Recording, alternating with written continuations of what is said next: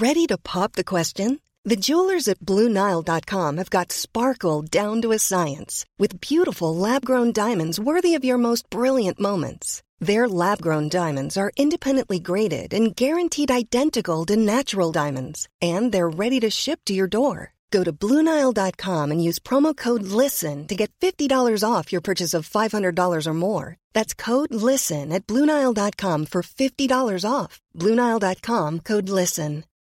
Since 2013, Bombas has donated over 100 million socks, underwear, and T-shirts to those facing homelessness. If we counted those on air, this ad would last over 1,157 days. But if we counted the time it takes to make a donation possible, it would take just a few clicks. Because every time you make a purchase, Bombas donates an item to someone who needs it. Go to bombas.com/ACAST and use code ACAST for 20% off your first purchase. That's bombas.com/ACAST, code ACAST.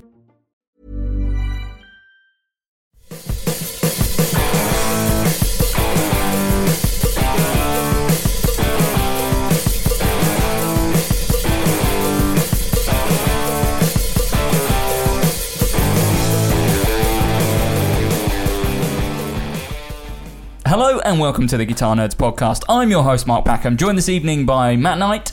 Well, hello there. Jay Cross. Hello. And Joe Branton. Hello. For those of you who are watching this on youtube.com/Guitar Nerds videos, we've moved Matt Knight around in the frame, so he's you shouldn't have said anything. You should have waited to see if anyone bigger. On. Yeah, we should have maybe waited. There's no one here yet. No, there's no one in the chat. He's a bit bigger, and now it looks like we're looking directly at him when we talk to him. So, yes. So all good. For those of you listening on audio, you won't appreciate that, but thanks very much for joining us as well.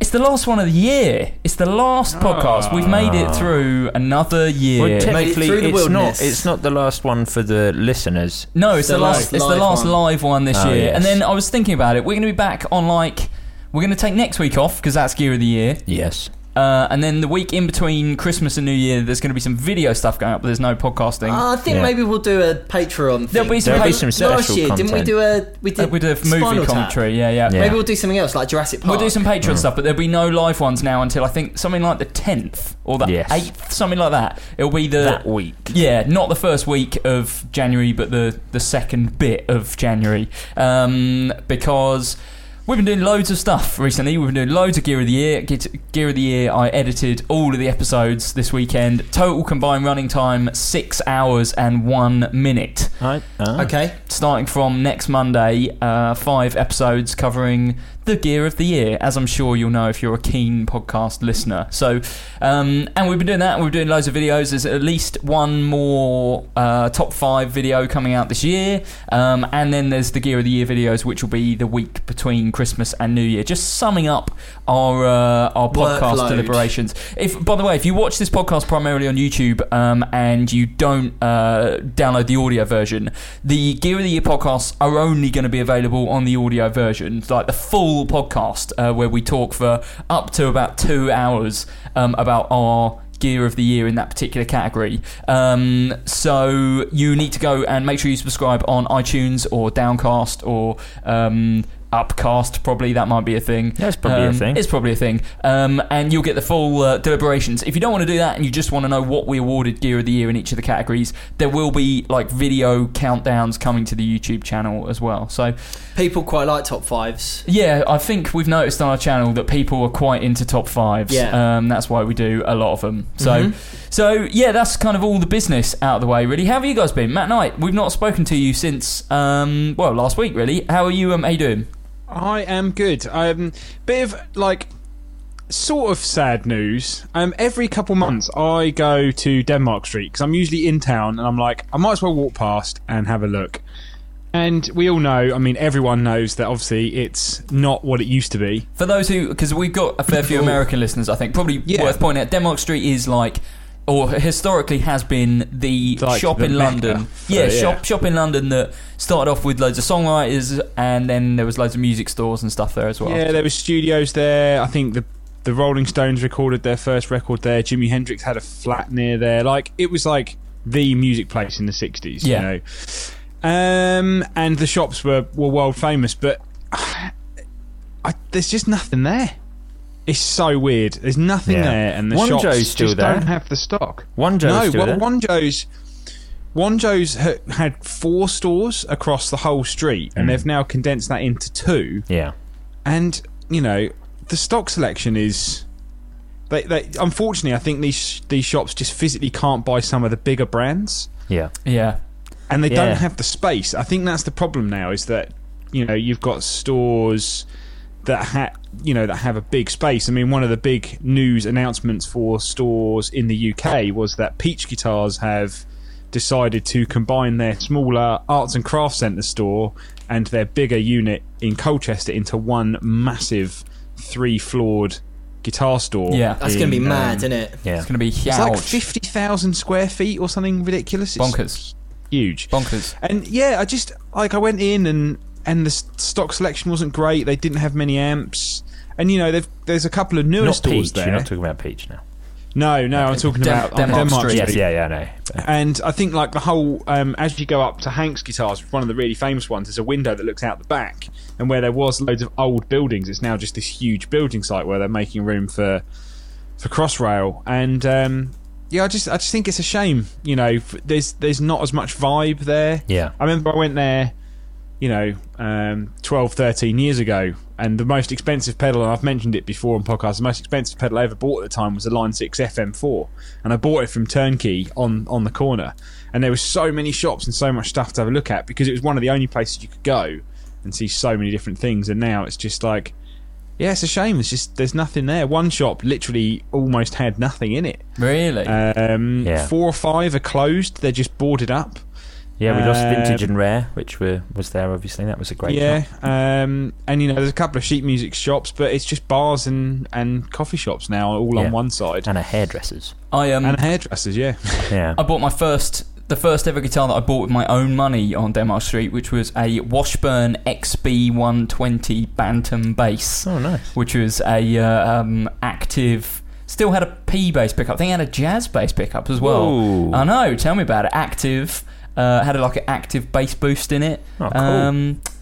Got that instead of getting a Squier Precision. So, making good choices early on. Yeah, clearly. One of the one thing I did see, though, which is obviously why these stores obviously must be selling something. In London, rates are very high. And as I walked into one store, someone was buying a £7,000 Les Paul Custom for his first guitar. With a £59 orange amp. That is tragic. I was like, oh dear. Can't have it up loud in the bedroom, so spend all the money on that. And obviously I know everyone obviously is not going to take those sort of guitars and gig with them, but it's just you're kind of really not maybe getting the best out of your instrument out of your £7,000. It's sort of like buying a Ferrari and trying to drive it around a school playground. Very good. Pointless. Very good. But yeah, so that was one thing I thought was just was a massive shame, really. Yeah, it did used to be great. I grew up quite close to there, so we used to go every weekend. Every weekend? A lot of weekends. Yeah, we were lot of weekends. We were the people. We were the annoying kids that couldn't couldn't buy anything. Yeah, that obviously couldn't buy anything and just were looked at quite frowningly in places like Hank's and Vintage and Rare. Yeah. It was a super cool place. I think I bought my first serious bass there as well. You mean there was something that you did every week when people didn't really want you to be there? You sort of had a real good time every time, but secretly, well, not even secretly, quite openly, the other people involved didn't want you to be there. Yes, it's clearly the story of my life. Talking of things that are a shame, Joe Bratton, you've been recording this weekend. How did that go? I have. Yes, it was good. I was just doing some live tracking, but it was great. I played. We played a show on Saturday night. We recorded all day Saturday. Played a show on Saturday night in London, which was really good because we packed out a venue that I really like called the Seabright Arms, and then recorded all day Sunday, which I was not so good for. I bet those takes sound great. Oh yeah, we'll wait and see. I was concerned that I was actually having a heart attack at one point. I was not in a good position at all. But yes, it was really good. Lots of stuff. Okay, we played actually with Upsy Downsy. I love them. Downsy. I like their first record better than their new stuff. they have 7 albums. Yeah, I They've like been the around first for one. 15 years. Yeah, I knew about them before you did. Don't know that. Yeah. They're really cool. I really like those guys. Their guitarist uses 3 amps and 4 pedal boards. Oh, that's good. Yeah. Oh yeah, was that the because I couldn't make it. You can because make it. it's I gonna tried to take me send an you hour a and half, picture and it didn't and send. it's raining. Yeah, you said you're going to miss out on all of this. Yeah, and and the follow picture up didn't with send. anything. It was. I took a picture of the guitarist pedal board because he goes through 2. He goes through an orange Rocker 30 through a 412, and then he has another weird old orange that he shoved stickers on. Like it said, like 160 at the end, but I've no idea what it was. It could just be like an old. I mean, that's the cool thing about Orange is they did a load of awesome gear in like the 60s and it just was kind of unusual like slave shape. power amps and stuff like that, and it could have PA been. mixes. And he had a Sun amp as well, which he was running through a bass cab. Oh, nice. Yeah, which is That must have sounded cool. huge. Yeah, all going through a Gibson 335 and occasionally an SG and 4 pedal boards, Nice. just filled with fuzz. That It sounds was really great. And what else occurred? Tim, our guitarist, he uses one of these. Do you know Digitech made these little things that you can put on pedal controls so you can control them with your feet? Oh, like a large lever. Yeah, Lever? they look like a big. They look like a drum key. Yeah, exactly. But you put them on. Yeah, so Tim has one of those on his DM2W, his most used pedal on his board probably, and accidentally kicked it, and it snapped off the whole control midway through the show with the delay pedal stuck on full. So that made the rates repeat stuck on full. So that made that quite interesting whenever it was used for the rest of the set. So it was just. Do you mean not feedback all the way up? Feedback Basically, all the way up, right? yeah. Fine. So it was just oscillating the entire time, basically. Yeah, it was great. Okay. So sounds good. So that was fun, and I had such a good time and was so inebriated that I decided to throw my bass behind me at the end of the show, and it really got damaged. Really? I've got some chunks of it in my pocket. I don't want that. Don't bring your old tat to this podcast. Yeah, sorry. And one of the tuning pegs snapped off, which that is a huge chunk. Made recording the next day quite fun. Having to, I duct taped it back on in the end, but it was fine. But I got these chunks. Obviously, listeners, I'm afraid you can't see, but they are full wood and finish. That was how would you describe how big that is? It's like a. It looks like a really. It looks like It looks like one of those crisps that you get at the bottom of the packet, which is like really unsatisfying. But that's quite a big bit of finish to come off your bass. Yeah, where's that from? Substantial. Just where I rest my arm, which was quite annoying the next day. It's really rough. Which bass is this? This is a classic vibe jazz bass. Yeah. I wonder why it was silver. Yeah.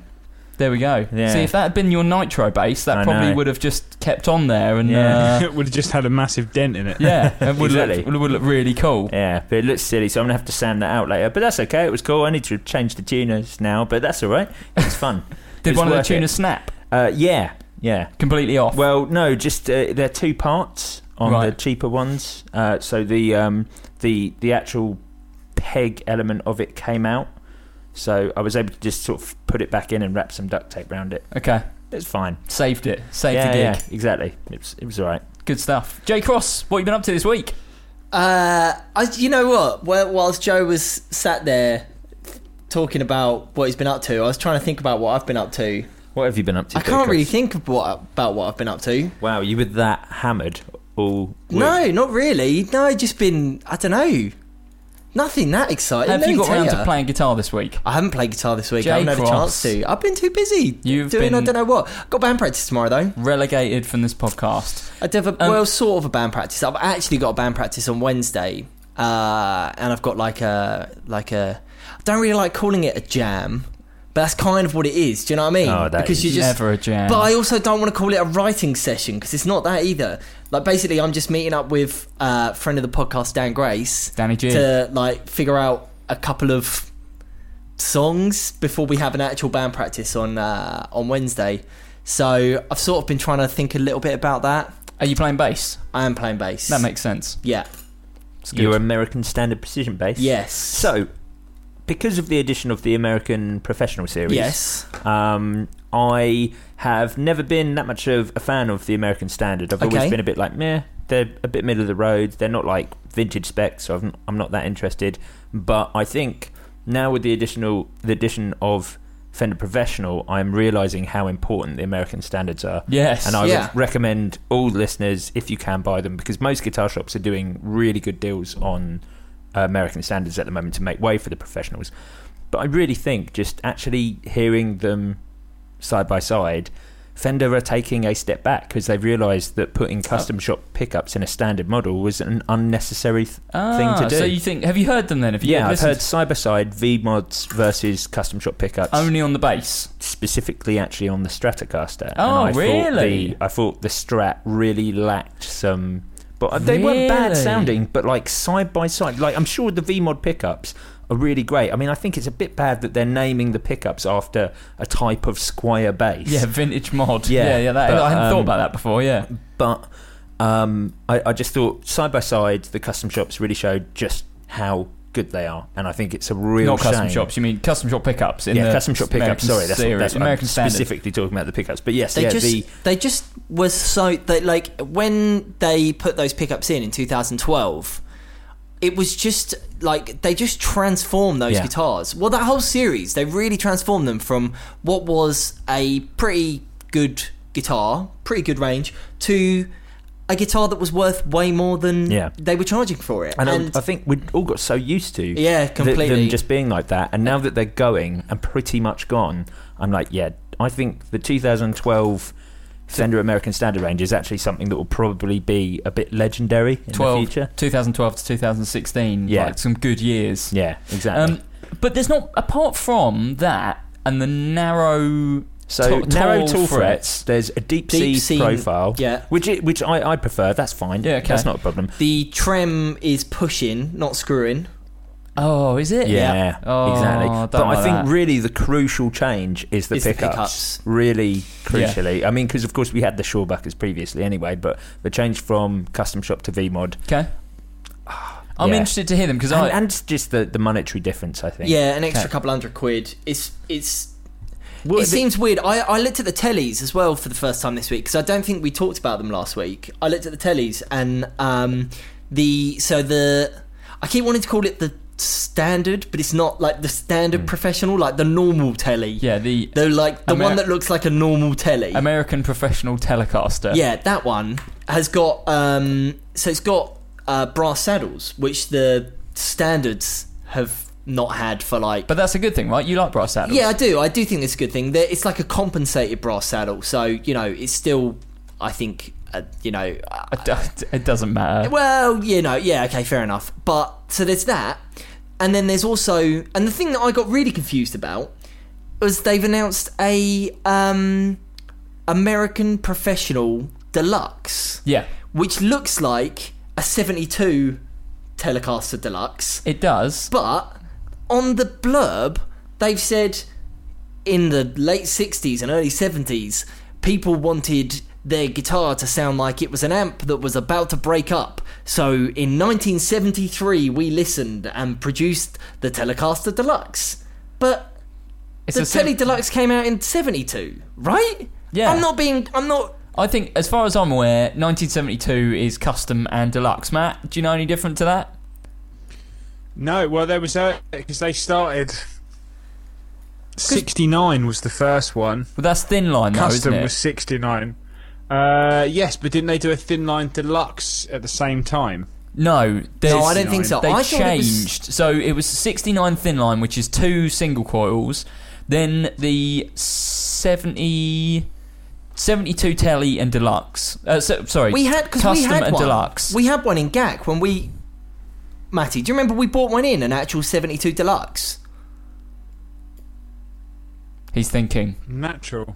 No, not natural. An actual. I had the standard. No, I know you had a standard, but we bought in a actual 72 Deluxe in the classic 72 Deluxe finish in black. I can't actually remember.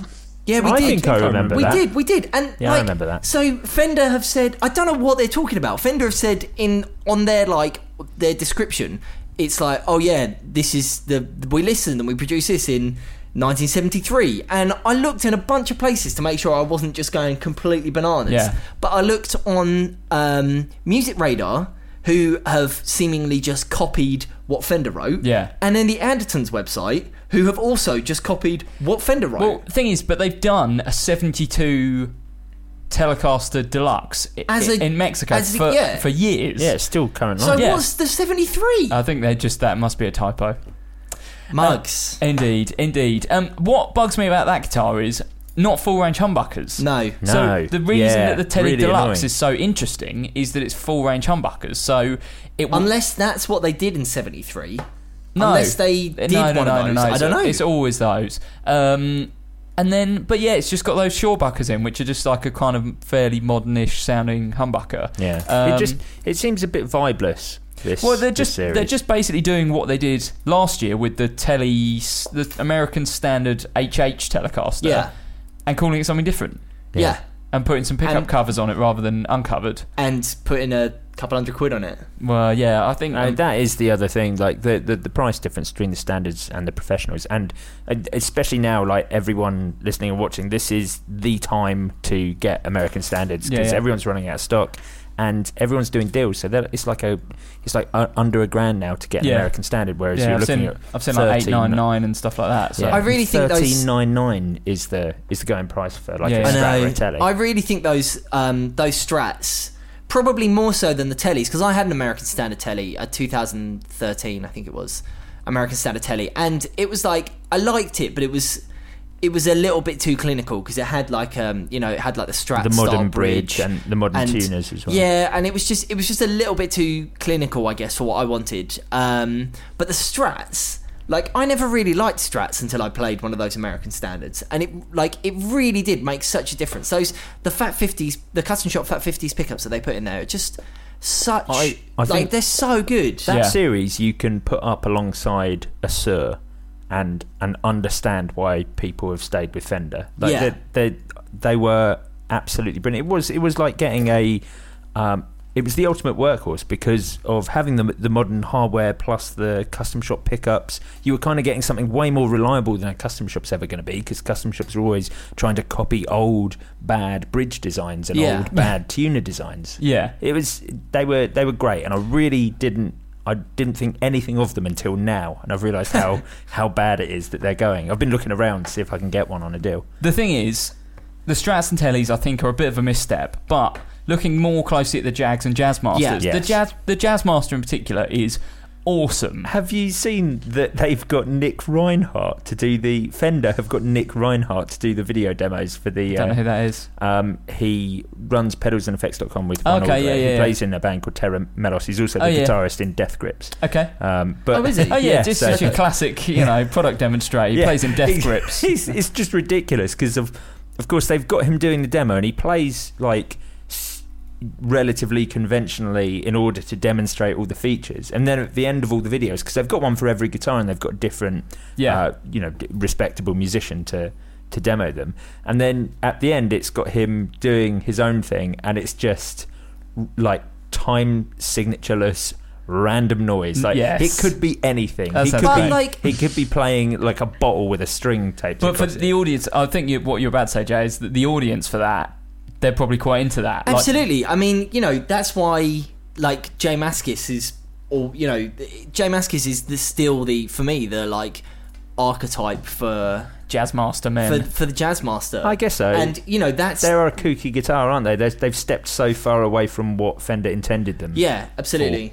Absolutely. I saw a couple the of... new one's got a different bridge, haven't they? Have they got a proper bridge? They've got Mustang bridge. Oh yeah, they've got Mustang bridge. They've solved everything. The Jaguars are brilliant. They've all got what's his name's signature controls? Johnny Marr. Johnny Marr. They've all got Johnny Marr controls Yeah. and Mustang bridges. It's the best. It's literally the best Jaguar that's ever come out. The Jazzmasters have just a volume and tone and a 3-way Gibson switch on them.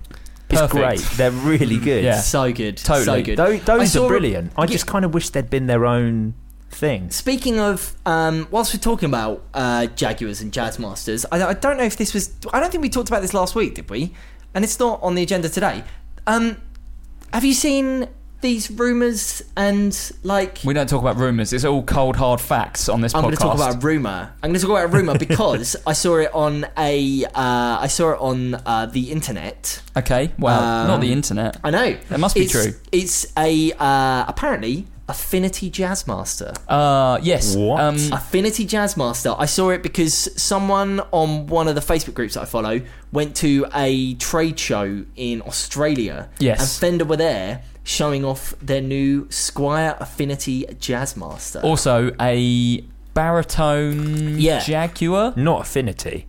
No, I don't think it was No. Affinity, but it was a Squier. Wait, because what Yeah. do they do now? That's cool. Vintage mod. Sorry?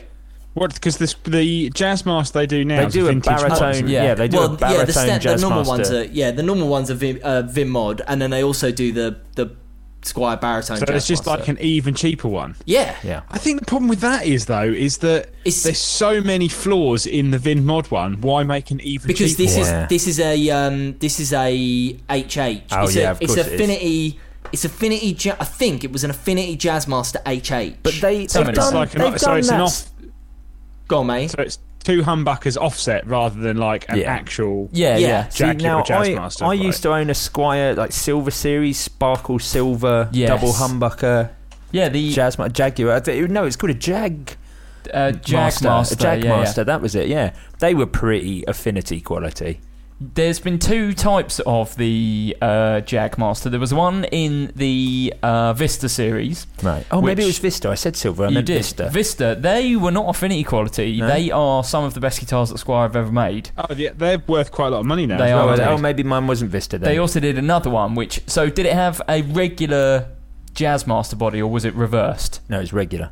In that case, it was the cheaper one, Right, which yeah. was Squier Standard Series. Right. So... Standard Series released their Silver Yeah. Sparkle. That Yeah. was the That was only great. offset you could buy for years. Really? I Yeah. loved that guitar. That was, Yeah, really good. The one thing I did, talking of Affinity, I actually saw, and I can't remember if we talked about this one either, but I saw a bright orange Squier Affinity telly yesterday. bright on Denmark orange. Street. What do you mean How bright weird. orange? Like, Like I can't Capri remember orange. what. Yeah, Is it Capri metallic? orange, basically. No, it's Capri, so it's like a white base undercoat with a That's got a bit of reef orange in, right? Finish. No, I don't. It was like 150 quid. Weird. Okay. How bizarre. I also, in the window of one of the stores, I walked past and I saw a kettle, and it had some writing on it, and I was like, and I don't know why, I just did a double take, and I looked at it again, and it said, "Do not drink." So I read it again, and it said, "Do not drink, string boiling kettle." Was that... I was like, you honestly can't afford to change your strings, or you just But- like really like vintage tone? Was it a shop that specialised in bass? No. Oh, No, really? it's a Okay. guitar shop. Oh, wow. Okay, Yeah, it's a fine. guitar shop. Because that's it was the one that sells the most expensive custom shop Les Pauls. right. And they just boil some strings, pop them They're on just there. boiling strings, yeah. Which, you know, that's what people used to do because strings were expensive. Yeah, yeah. But I mean, come on, just a new set. That's all you need. Before we move into the news, I just We're want... already in the news. We're not in the news. We're aren't already we? been. You've missed your opportunity to talk about. No, your band no, practice. we did. Joe we did, did. Joe didn't say news. No, so- I didn't say sorry. news, and it wasn't news because we spoke about them last week. And then this section that we've just done is more rumours. Oh, yeah, okay. yeah. Great record. Great. It really is. Great Just record. before we move on, I just want to say the Marshall DSL 50 Oh, is God, here the we best go. amp ever made. I fundamentally, utterly disagree with you. I had a band practice on last night. 2 DSL 50s in the room. It's just and the an first time SVT you've heard head. a loud amp. It's that's not. all. It's honestly not. I think it is. It's honestly not. We've been practicing once a week for the last 4 or 5 weeks, and with a load of different amplifiers. And last night was hands down, like by far the best tone that we've had. SVT head. And 2 DSL 50s. If you're in a band that is like just a couple of guitars and you play like rock or like punk or anything that's really basic, DSL 50 and an SVT is 'Cause I the was best amp combination you could have. I saw you put that on there, and I was going to ask because this is one thing that like them not having this sort of product lineup anymore. DSL, what? Because you got DSL 50, Yep. JCM 2000. Yes. Are they the same thing? Yes, JCM 2000 They're the is the same thing, right? series, and then so you Yeah. had DSL 50, DSL, yeah. DSL 100, TSL 60, so dual Super Lead 50, dual Super Lead 100, triple Super Lead 60, and triple Super Lead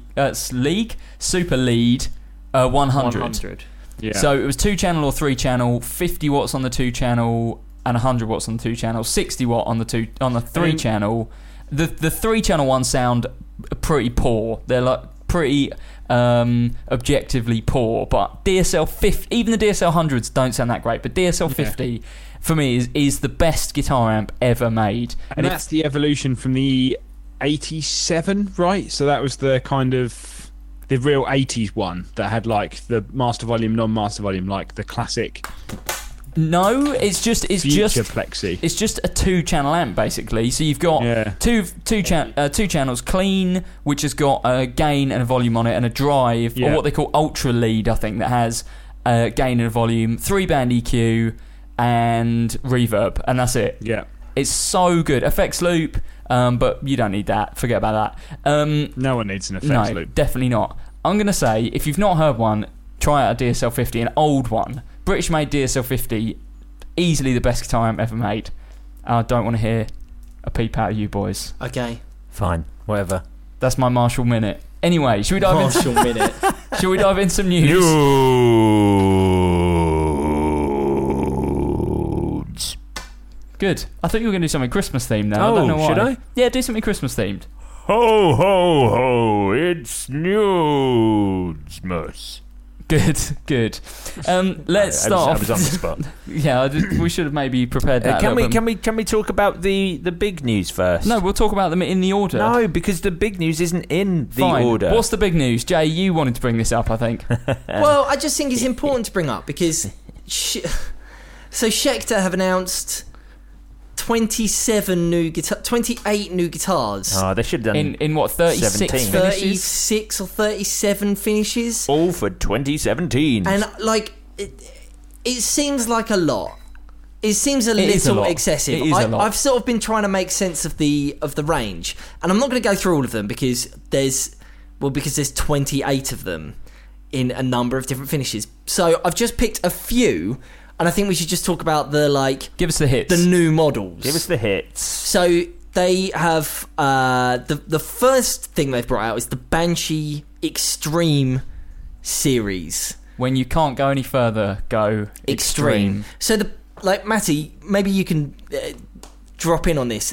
The Schecter Banshee is a long running guitar, right? But it's just in. They've always made because extreme is like another range. Yeah, Extreme is a range. They do the Omen Extreme and the Hellraiser Extreme in their current lineup. But I think that the because they've got a number of these suffixes. So I think that that they've done the Banshees and they've done some guitars in the Extreme range, but they've never done a Banshee Extreme. I don't think they have either. So they've got a Banshee Extreme, a Banshee FR Extreme, and then a Banshee 7, and they all seem pretty run of the mill. There's a bunch of different colours. It's like for those. It's a super. Yeah, it's a super strat. It's a single humbucker. It's an HSS. I don't know if the Banshees before that were the same. Yeah. I've got a feeling that they weren't. I think a Schecter Banshee is something else entirely. Yeah. This news, I read about this news on the train on the way home, and I haven't had. All I was able to do was look at the specs of these. I haven't had a chance to go through and do some proper research. If you're going to talk about these guitars, there's only one you have to talk about, and that is the Mark Thwaite Solo 2. Yes, there are some super cool things in this range, and this is not one of them. Okay, Wait, which one's the Thwaite? Oh yeah, the purple one, Purple Burst, pearlescent. Yes. So it goes from That is purple great. to blue. Yes, that is so all gold cool. hardware. Yeah, it's happening with a gold Bigsby. That's happening. That's great. I really like. I'm in. Those are some of the weirder things, though. I do think the Sun Valley Super Shredder. they look amazing.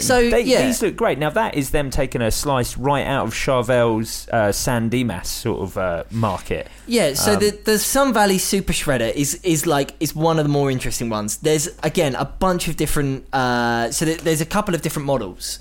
Let me just find where it is again. So there's the cool looking one, which is it like you say, it looks like the San Dimas. Yeah. So double humbucker. Yeah. A lot can happen in the next 3 years. Like a chatbot may be your new best friend. But what won't change? Needing health insurance. United Healthcare Tri-Term Medical Plans are available for these changing times. Underwritten by Golden Rule Insurance Company, they offer budget-friendly, flexible coverage for people who are in between jobs or missed open enrollment. The plans last nearly 3 years in some states, with access to a nationwide network of doctors and hospitals. So for whatever tomorrow brings, United Healthcare Tri-Term Medical Plans may be for you. Learn more at uh1.com. I'm Sandra, and I'm just the professional your small business was looking for. But you didn't hire me because you didn't use LinkedIn Jobs. LinkedIn has professionals you can't find anywhere else, including those who aren't actively looking for a new job, but might be open to the perfect role, like me. In a given month, over 70% of LinkedIn users don't visit other leading job sites. So if you're not looking on LinkedIn, you'll miss out on great candidates like Sandra. Start hiring professionals like a professional. Post your free job on linkedin.com/people today. Ryan Reynolds here from Mint Mobile.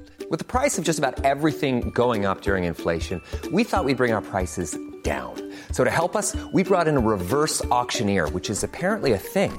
Mint Mobile Unlimited Premium Wireless. How to get 30, 30, bit to get 30, bit to get 20, 20, 20, bit to get 20, 20, bit to get 15, 15, 15, 15, just $15 a month? Sold! Give it a try at mintmobile.com/switch. $45 up front for 3 months plus taxes and fees. Promo rate for new customers for limited time. Unlimited more than 40 gigabytes per month. Slows full terms at mintmobile.com. Zebra humbucker. Double zebra humbucker, which is a new type of EMG pickup. Okay? Wait, this ties into the other news then. Okay. Well, yeah. So this is a new EMG pickup that's on these guitars, which is the retroactive range. See what they've done there? Because retro means sort of looks old. Yes. Active. Yes. Means it's active. Yes. And there is a word in the dictionary that is retroactive. There is.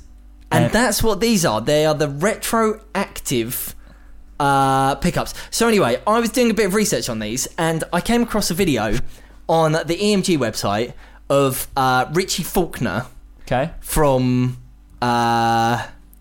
Judas Priest. There we go. Judas Priest. And the video is utterly ridiculous. It's him just shredding on a Les Paul with these retroactive zebra humbuckers in there. And the video, it's a minute long, the video. The first thing he says is, hello, my name's Richie Faulkner from the band Judas Priest, and I'm here at EMG headquarters checking out the new retroactive pickups. And then he plays for a bit. He plays for about 45 seconds after that. He plays for a little bit, and then he stops, and he goes, well, I'll tell you one thing, they look good. And that's the end of the video. That's the end of the video. There's an outro where he just goes like, EMGs are where you build your tone or something like that. Yeah, he says the only thing. The EMG, they've just put out a video. It's had 75,000 views, and the only information that you get from there is Richie Faulkner likes the look of them. They look good. That's it. Like, what are you thinking? You can't put that on the internet. Utterly ridiculous. But in the other Sun Valley Super Shredder, they've this is the FRS model. Yeah. The FRS. So they've gone a bit bananas with Sustainiacs. Yeah, but so I think that's cool that we're getting those in like standard line guitars. So they've actually done that in a couple of these. So there's a Sustainiac in this Sun Valley Super Shredder. It's been in the Keith Merrow for a while. For the rest of the audience and for Jay and Joe, who obviously won't know how these work, Matt, do you want to just describe what a Sustainiac does? Yeah, it's basically the same as an EBow. So most people will probably be a little bit more familiar with an EBow. Basically, it's a magnet that reacts effectively with the string, causing it to continuously vibrate, and that's exactly what a Sustainiac does. But it works from the magnet in the pickup. But it causes all 6 strings to vibrate continuously. I do know what that is. Thank you very much, because the Jackson Phil Collen from Def Leppard signature. Yeah. Not Paul. I was desperate not to say Phil Collins. Phil Collen signature had a Sustainiac in it. It did. And I sold one. We had one in the shop. We had one for ages, and I sold it. And it came back like a week later because the Sustainiac was broken and Jackson couldn't sort us out. Right. Yeah, it's weird. I saw someone using one the other day, and we were getting some amazing sounds out of it, and I was just like, you can't buy them. They're so difficult to even buy from Fernandez. It's like, just why don't you sell them? Is it Fernandez who own it? Yeah. Then? Do they? Yeah. Right. Yeah, okay. I think they own the patent.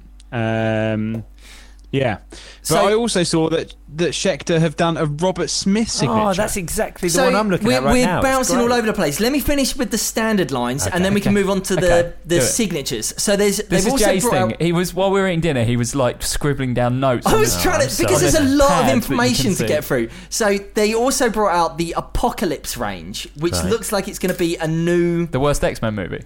That was X-Men 2. No, that's a good one. I can't remember. Apocalypse was alright. That's a new one. Yeah. It was alright. Tap. The Apocalypse range, which looks like Maddie, my girlfriend, said that it looked like when you pour oil in water, or it's like if you see like an oil spill on a rainy day. Yeah. That's what the finish looks like. So they've done that in a C1, a C1FR, a C1FR Sus, so it's Sustainiac, and a C7. It just honestly, it just seems like overkill. But and they're Far Eastern built, and they've got They look USA a lot like the Schecter Keith Merrow pickups. model that is currently out. That sort of finish, Similar and that body setup. shape. That's the C shape. Is that And is the finish that body as well, shape? yeah. And then there's a load of acoustics, including let's like a leave couple the of acoustics. Robert Smith, blah blah blah. Can we talk about the E1? There's that as well. 'Cause So that the is E1, actually a good guitar. So the It is a great E1, guitar. the E1 standard, Yeah. and then there's also another E1. Honestly, there's so much bloody rubbish. The Just- E1 is an Explorer. It is, yeah. It looks like it's a cross between an Explorer and an Ibanez Destroyer, I would say. It's got some of the kind of cut-ins to the body that the Destroyer has, because obviously you can't just make a Explorer shape. I think you have to put a bit of a twist on it. I guess so.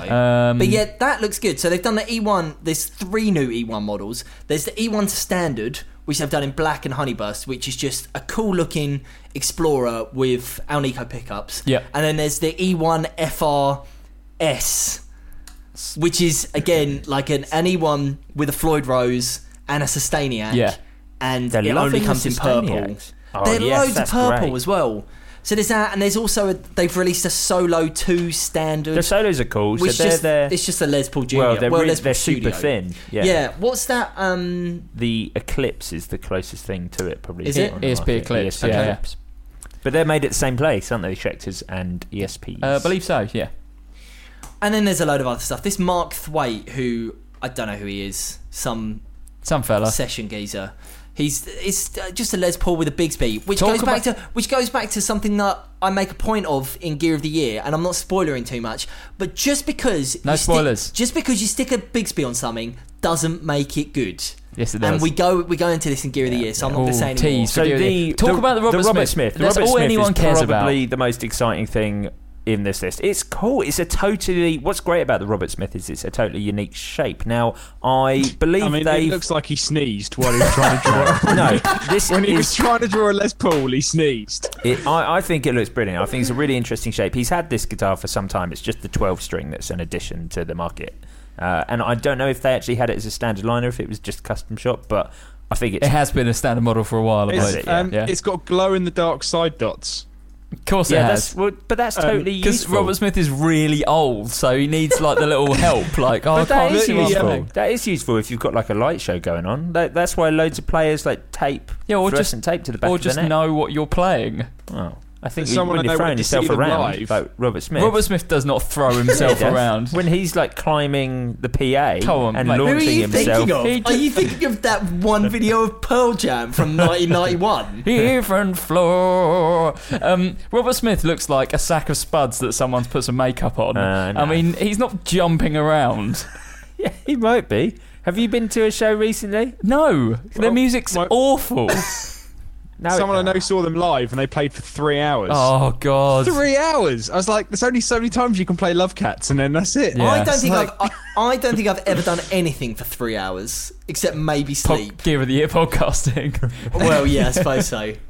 Imagine playing a show for 3 hours. So what? Personal preferences aside, this looks like a terrible guitar. But what's the spin on it this time round? I really like it. A chambered mahogany sort of offset Les Paul. I think that's a really cool idea. I don't know what the Have we problem mentioned is. that this Seymour is a 12 Duncan string? 59. Look how many strings it is. 12. What's wrong with 12 strings? Seymour Duncan 59 humbuckers in it. It's cool. Volume.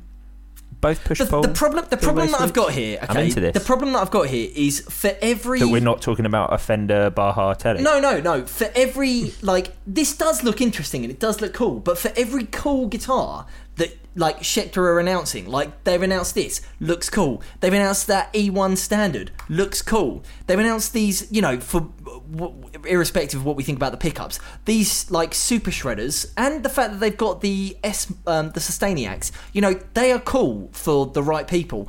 The fact that they've, chucked so much other crud in with it, it's just bonkers. I mean, it's a big old announcement. Not everyone's going to forget about all of these guitars because there's 28 have been announced. You mean your mind's not blown by the DJ Ashba signature model?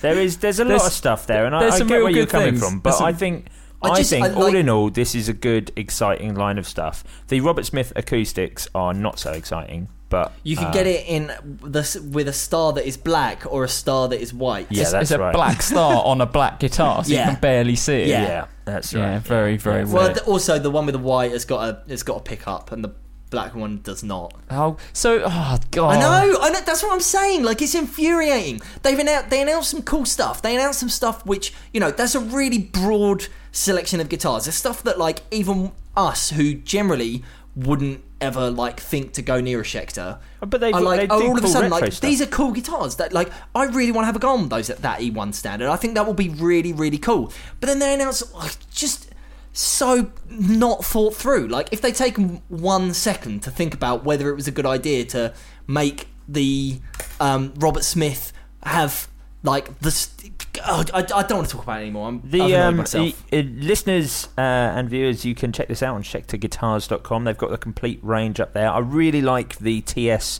H1B. Catchy name. Classic, Catchy yeah. name. And what I like is it's S /H, so that if anyone ever puts it on a price card in a guitar shop, it'll look like it says second hand. That looks like a Brian May. It's kind of like that guitar is kind of like a Brian May, certainly in colour with the Bigsby. It's hollow bodied. It looks cool and retro. It's got mini humbuckers on it, or those sort of Gretsch style humbuckers.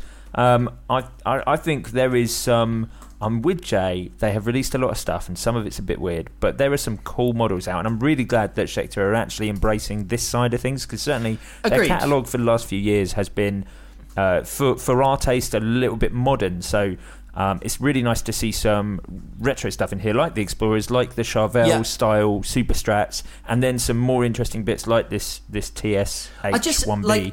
I just think that because this is their NAMM announcement. Yeah. And, it's when you see announcements like this that I start to get a little bit annoyed with NAMM, because they didn't need to announce all these guitars at the same time. They're not going to be out for Christmas, so why does it matter when you're announcing them?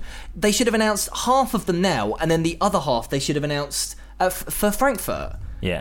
Or just at another time of the year. As with companies like Ibanez and ESP, that's not how they work. It'll be...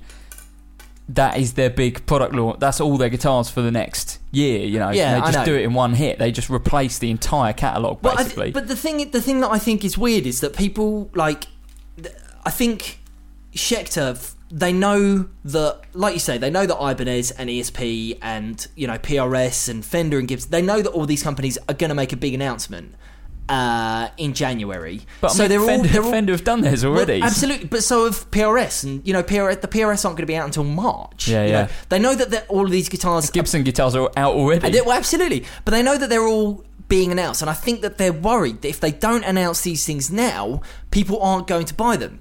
But it's almost 2017, and nobody owns only one guitar. If people want to buy these guitars, they are going to buy them, and they might buy 2 guitars next year. Even people Jay, your brain's going to explode. Yeah, just to take a step back. You didn't get this Angry and Gear of the Year. Yeah. I just there's some cool stuff here, and it just seems to be maybe I need to get a job at Schecter, and And like just go, project manage. just what you want to do is like have generation game. Like they come past and you go, no, yes, no, no, yes. What were you thinking? Yes. I think sometimes though, from like a manufacturer's perspective, it's like gaining pre-orders so they know how much to make.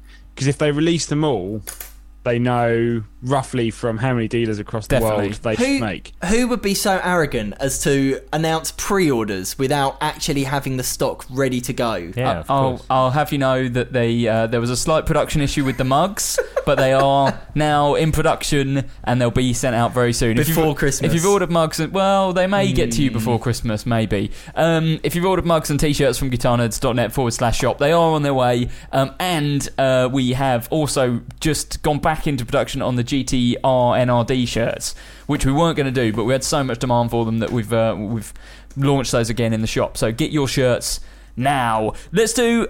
We're nearly up at an hour. I know. We've talked about a lot of stuff. There's loads more news. There's brand of the week. There's actually an additional brand of the week. I think the brand of the week is so special that's going to have to go into Patreon. There are actually.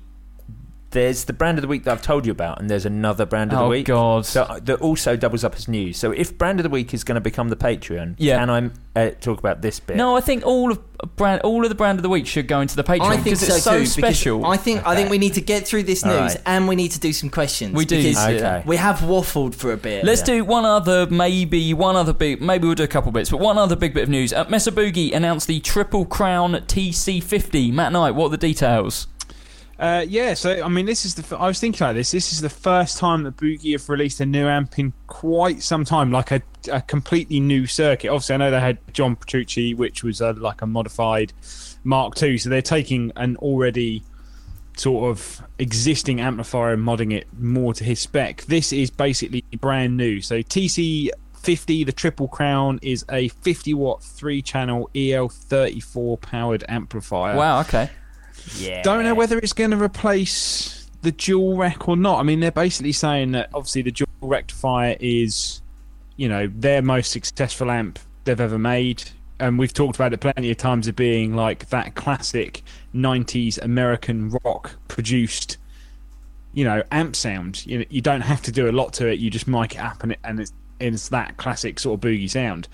And so this one, they've said they've kind of taken that and they've used that as kind of an idea and then basically got a more harmonically rich channel 2 and 3. So it's still going to have the kind of classic sparkly American clean sound, which to me always kind of lacked in the bottom end a little bit, but it also had a lot of top end, so it's great if you're using things like Les Pauls or humbuckers, which most people who are using these sort of amps are. And then, got a much sort of heavier gain in channels 2 and 3. I suppose the main thing is bringing it to the modern world is you've got MIDI, so you've got 256 presets. Of course. It's like he's attracted to things that have. Why does this amp have MIDI and Matt happens to be the one talking about it? He's the only one who would know about it. He was the only one who'd bring up the MIDI. That's the thing. The problem is that when I'm playing with my DSL 50, I do often think I've got to preset 255, and that's all there is on the Marshall. So is there an amp out there, Matt, that's 50 watts and that will go up to 256 presets? No, but I think you just said there is. Actually.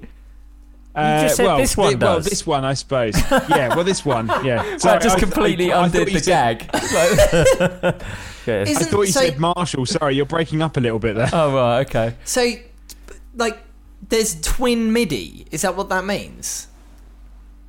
Because I thought MIDI only went to 120. Yeah, but then you could have 128. 127 banks of 127.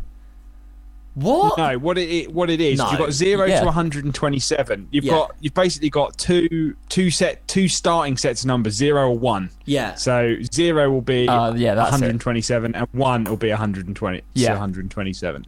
I knew you could have banks. I didn't. No, it was 2 though. So there's 2 lots of 127 of 128. Yeah. Sorry. Yeah, basically. MIDI is like. That's too many presets. You don't need that many channels. Don't need it. But I'd rather have that than a finite amount that might run out. But I think they that's might the thing, run though, out. isn't it? It's not like they can go, oh, well, we only want 10. It's just that the way that MIDI works gives you that number. Yeah, of course. Yeah. So it's not like they're going to go, oh, we're going to limit it. But I mean, yeah, most people probably never are. But however, it is good in a studio if you're reamping and you've got things hooked up via MIDI and you're doing something on Logic, you can obviously MIDI map amp channels to change while you're reamping. So a chorus part and a verse part can, in theory, have two different amp settings without you physically having to change the amp, because it will recall the amp settings for you. Yeah. That's great. I think they look great as well. I mean, Future. it's a pretty traditional Mesa setup, but it's got a sort of I modern twang. really like the way it looks. Yeah, they look great. That's the the best soft looking corners and loads of sort of leatherette on the actual cover. It looks, they look and really nice.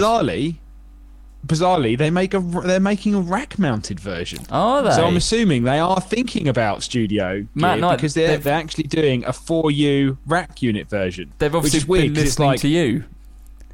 Yeah, I think it's 2U panel, and then 2U is like the power amp section. Right. But it's got internal bias, so if you want to, you can change the valves without any need for rebiasing. So Right. you can put 6L6, 6V6, or EL34s in it. So loads of quite different cool, sounds, as basically. You have to switch the valves out, but yeah, some different. and then cab clone as well. So of course. Do we know how much they're going to be, Matt? Yeah, so I think they are 2299.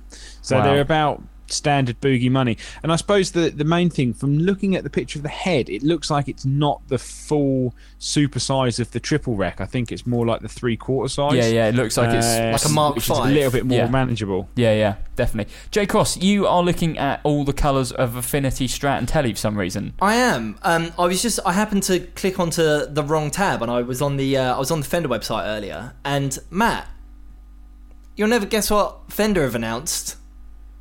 They've announced an Affinity Telly in Competition Orange.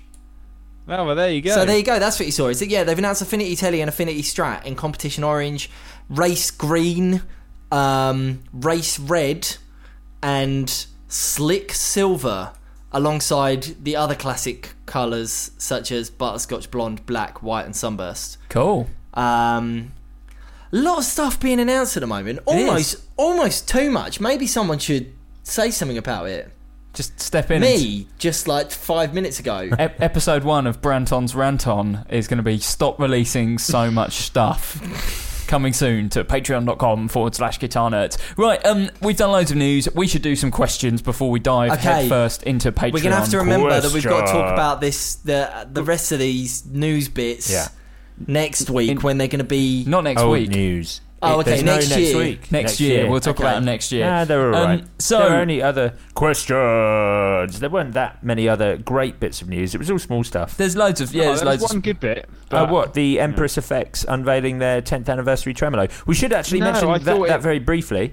Just because there's a competition for it at the moment. Or you could go onto guitarnerds.net and look on the front page. Joe Branton wrote that up on the website. You could go and read about that now. Oh, don't tell them that I wrote it. I didn't proof it at all. It'd be fine. I didn't proof it either. I'm sure it's fine. I was more interested in the Mod Devices Mod Duo, which I think maybe I'll bring up on the Facebook group. But it's basically like an M5, but it's all computer programmed. Oh, I'm excited. Yes. All plugins. Okay, let's talk about that in the Facebook group. Let's do questions. Questions. Hunter says... Also, we've got stockings.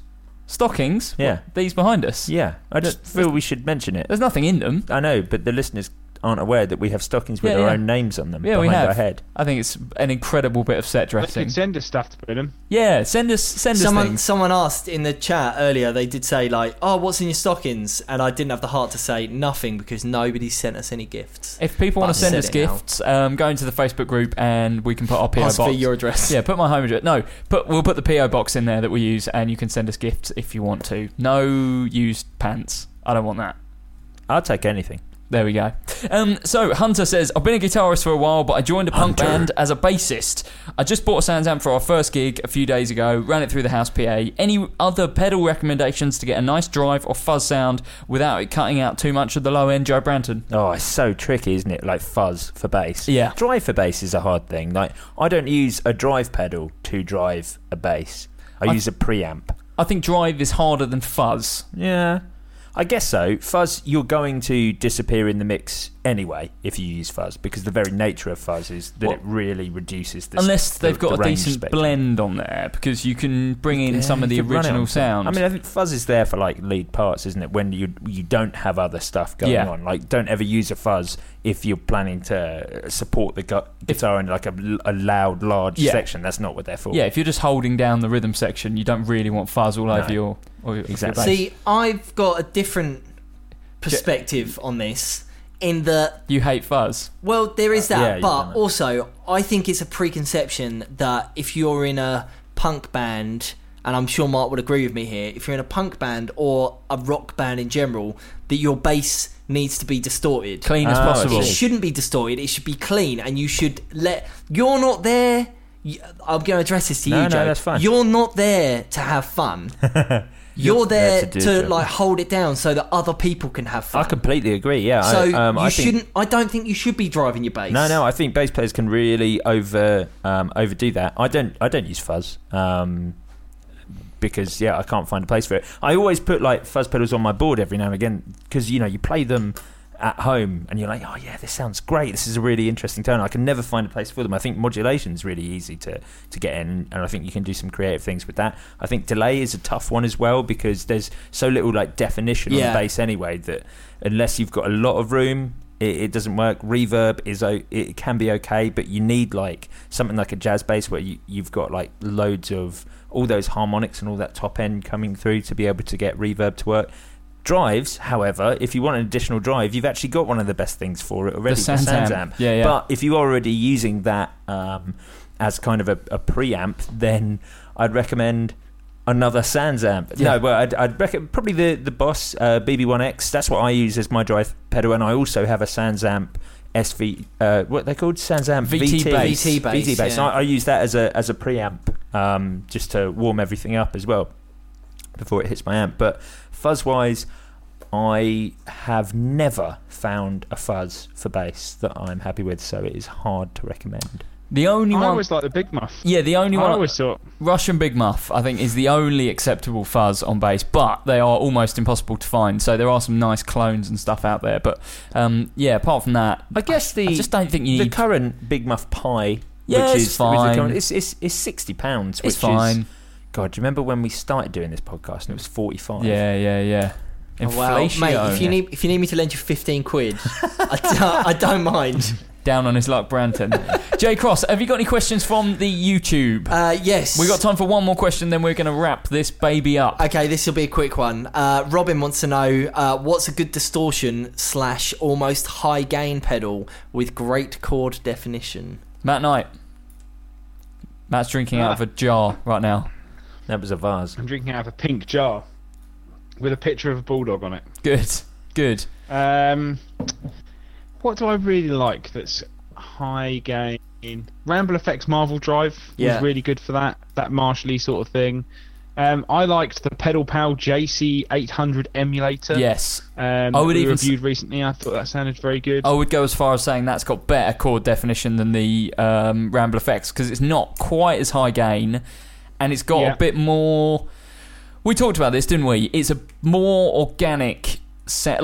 It sounds like JCM 800 in a room rather than the recorded sound of a JCM 800. Actually, the other one that I kind of really liked was the JHS Charlie Brown was quite good, and the Morning Glory, which is based on, I think that's the one that's based on the Blues Breaker, the Marshall Blues Breaker. Which is quite good because that's designed to give you the Marshall in a box from Marshall. So more on the low gain side of thing, but plenty of like punch. You're getting like more of the guitar and the chords coming through rather than you are like loads of gain. Yeah, that was some. So just a decent 800 emulator basically, or 800 in a box would do it generally. But the Pedal Pal Effects is good. Marvel's really. What company are doing the best Marshall in the boxes at the moment? Pedal Pal Effects, Ramble Effects. No, the amps. Not the pedals. Oh, right, okay. What amp company? You're going to talk about Friedman pedals. Yeah. Well, yeah. Friedman do their Brown Eye Overdrive. And you know what? You're my brown-eyed overdrive. Yeah, there you go. Exactly, which is definitely the reference they were going for. When we used to sing sha la la la la la la la la la la la, just like that. Sha la la la la. We should do this as the outro. La di da. Yes, great song. That was good. That was good. In that song. Is there? Yeah. Who sings that? Van Morrison. It's that Welsh guy who everyone thinks is American. Is he Welsh or Cornish? Maybe. I don't know where Van Morrison is. So, hopefully that's answered your questions. There's a few options there. We're going to wind up this episode. It is going to wind up Joe Branton. We are going to constantly wind up Joe Branton. We haven't done either of my brand of the weeks. Well, it was because we're going to do it in the Patreon episode. Can I tell people what they're going to be? Yes, you can actually. Oh, right. Okay, so if you want to hear Joe Branton's rambling for another half an hour, head over to patreon.com/guitar nerds, where from as little as $5 a month you get an extra 30 minutes of Guitar Nerds audio podcast every week, and some other special stuff, interviews with people, Joe Branton's new series which we're starting in 2017, the Branton Ranton, where he goes on about things he doesn't like in the guitar industry, in the guitar world. It's going to be, a 12-part series, and we're going to do one a month. Yeah, is that right? Yeah. Okay, fine. So a whole thing for a year, which should be worth listening to. From $10 a month, you become one of our Patreon executive backers, like these people have. Make it a Christmas tune. Sha la la la la la la la la la la. This is supposed to be a Christmas podcast. Sha la la la la la la. Christmas time is here. Okay, I was going to do it as Santa. Yeah, get me some bells. La la la la la la la. Chris Connors, Andy Joyce, Steve Merkel, Tony Blair, Carlos Mancha, Andrew Marco, Mark Ross, JD Short, whose birthday it is today. Happy birthday. David Towler, Andy McKenzie, Brad Pitt, you sexy man, Paul Corrigan, Jack Godfroy, Will Clare, Scott O'Brien, Matt Quine, Phil Thompson, Laurie Anstis, Moore Gravitt, and Colin Anderson. Merry Christmas. My brown-eyed Joe, my lovely. That was terrible. Anyway, the fun-filled Patreon things I'm going to be talking about. Here we go. Shredneck. Okay. Do you know what I do know what Shredneck is, yes. Yeah, because I was getting really into the idea of travel guitars last week and the company Travel Guitar. Yeah. Well, now I've discovered Shredneck, who incidentally have just introduced a Billy Sheehan signature Shredneck. These are travel guitars that adjust the neck of a guitar. That looks awful. You get 7 whole frets. Is it not the same as Jamstick? Yes, it is basically the same as Jamstick? Yeah. But they're for shredding, man. Yeah, you can only shred on them, which is why Billy Sheehan's got one. They're more or less the coolest things in the world. And what's cooler than that? Ice cool. Yeah, but also the other really cool thing that I'm going to be talking about is refinishing your guitar. How can you make your guitar cooler? Well, maybe don't smash bits of wood off of it on the floor like that. Yeah, no, that is cool. Oh, that is cool. Yeah, that is cool. But I'm going to be talking about quality refinishing, but also DIY refinishing, including a company called SkinYourSkunk.com. Wow. Who offer plastic wraps for your guitar. That sounds terrible. In almost any finish. Hear more about it. Patreon.com/guitar nerds. If you want to join in the conversation, as always, go to Facebook.com/groups/guitar nerds forum. If you want to go on Twitter, you can follow us at Guitar Nerds, on Instagram at Guitar Nerds, where Matt Knight is doing the Lord's work by producing great photography. You can send us stuff as well. Get in the Facebook group. If you want to send us Christmas presents, you can do. We will give you our P.O. Box address. Thanks very much for listening this year. It's been ridiculous. You can't, just because we're saying goodbye, that's not the actual end of... Because there's Gear of the Year left. There is Gear of the Year. What I'm saying is... I did a big emotional goodbye thanks at for the end of Gear of the listening Year. this year, and thanks for watching if you've been watching live. on YouTube this year. It's been it's good. We've been doing stuff on Amplify and YouTube and doing all the stuff. Thanks for joining in. Do stick around next week for Gear of the Year. 5 hours spanning just over 6 hours. Sorry, 5 episodes spanning 6 hours. 6 hours, yeah. That we will decide what has been the best gear that we have seen what has this been year. the best gear of the and year. Also, possibly, what's the worst? Shall I do a massive spoiler? And No, just tell people don't say anything. It's time to go. Thanks for listening. Hope you have a good Christmas. Have a good New Year. Thanks, guys. Merry Christmas, everyone. The winner of Gear of the Year.